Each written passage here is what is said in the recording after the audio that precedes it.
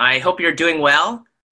You may be a little confused to see Pastor Eric instead of Pastor Dohi today, but she entrusted me to finish the story of Saul's conversion, so that's what we're going to do. Now, I'm sad that I haven't had the opportunity to meet all of you in person, but it's really great to see all of your faces on Zoom. It can be really scary to meet new people, but I hope I can become your friend. And today's story is actually about how it is difficult to become friends with people whom you don't know, or even people whom you might not like from before. Today, we're going to continue in the book of Acts. Now, remember how Saul was on his way to Damascus in order to arrest Jesus' followers and bring them back to Jerusalem?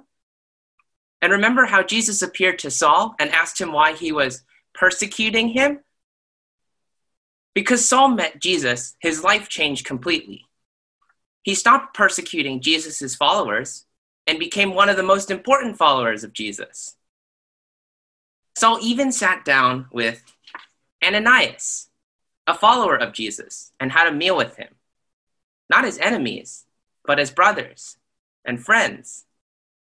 Ananias was a very good friend who forgave Saul for persecuting people like himself. And the story of Paul's conversion and friendship with Ananias makes my heart so happy. It makes my heart happy because Jesus can change people so dramatically. He forgives our sins and helps us to be more like him. God is so good. Now, after his conversion, Paul stopped persecuting followers of Jesus because he was now one of them. As a matter of fact, he started to spend time with the disciples in Damascus. And even though he went to Damascus with the intention of arresting them, he joined them. He immediately began preaching in the synagogues. Now, the synagogue is where Jews worship. He started preaching right away. He couldn't wait to share the good news that he had.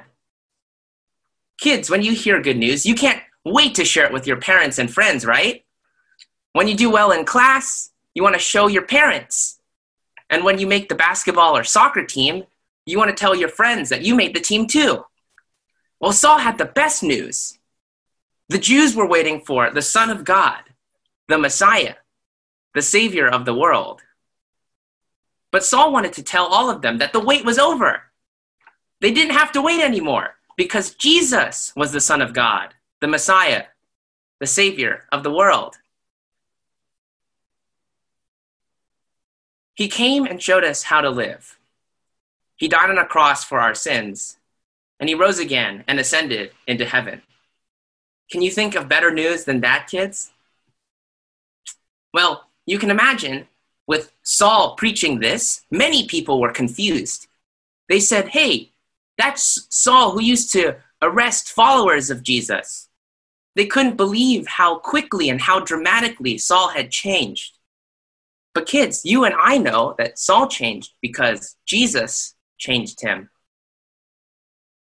Unfortunately, this meant that Jews who didn't believe that Jesus was the Son of God, people who used to work with Paul to arrest followers of Jesus, these people didn't like Saul anymore. And they tried to kill him because they were against Jesus. So they waited for Saul at the city gates. Thank God Saul had good friends. Saul found out about the plot to kill him, and his friends helped him escape over the city walls. His friends knew that God had given Saul the Holy Spirit to preach to the world that Jesus is the Son of God. So Saul made his way back to Jerusalem not with prisoners like he had originally planned when he left for Damascus. No, he came back as somebody who loved and served Jesus as the Son of God, the Messiah, the Savior of the world. Now, unfortunately, the disciples did not believe that Saul was a genuine disciple. Do you remember Barnabas? We met him earlier in Acts when the Holy Spirit came upon the disciples and the church began. Now, Barnabas was one of the most important leaders of the church. Here, Barnabas was the only one who believed Saul. He was a good friend, even though he knew that Saul had tried to arrest and kill followers of Jesus from before. He believed that Saul met Jesus on the road to Damascus. Kids, it's very important to be like Barnabas, to be open to the possibility that people who persecuted you before can change. Now, I know Pastor Dohi likes to show you neat gifts that her friends have given her. So I wanted to show you a gift that one of my best friends gave me. You see this blazer that I'm wearing? This one, it's kind of hard to see, but this is what I'm wearing. My friend Brandon gave this blazer to me because he wanted me to know how much I meant to him as a friend. But Brandon and I were not always open to friendship with each other. We didn't get along very well at first. Now, of course, I wasn't persecuting him and he wasn't persecuting me, but we just didn't like each other. We didn't get along. And when people made fun of Brandon, I should have been like Barnabas and stood up to them and defended Brandon. But I wasn't a very good brother or friend to him. Thankfully, God opened my heart the way that God opened Ananias' heart and Barnabas' heart. I saw Brandon as a brother in the way that Ananias and Barnabas saw Saul as a brother. Now, Brandon and I partner in spreading the gospel. And because Barnabas defended his brother Saul, he too was able to partner with Saul in preaching the gospel boldly in Jerusalem. Now, remember how when Saul was in Damascus, the Jews tried to kill him because they did not believe that Jesus was the Son of God? Now that Saul was preaching the gospel, many people were trying to kill him because they were against Jesus in Jerusalem. But thank God that Saul had become good friends with the disciples. At this point in the story, the Bible actually calls the disciples Saul's brothers. They were once enemies, but Jesus changed all of them so that they could call each other brothers. And that's what we are supposed to be with each other. We are all sisters and brothers in Christ. So when Saul's brothers found out that the Jews were trying to kill Saul, they helped Saul leave Jerusalem on a boat. So you see, kids, God called Saul to preach the gospel in another land, and the church kept growing and growing and growing, bigger and bigger. And the Bible tells us that the church in Israel had peace because the followers of Jesus walked in the fear of God and in the comfort of the Holy Spirit.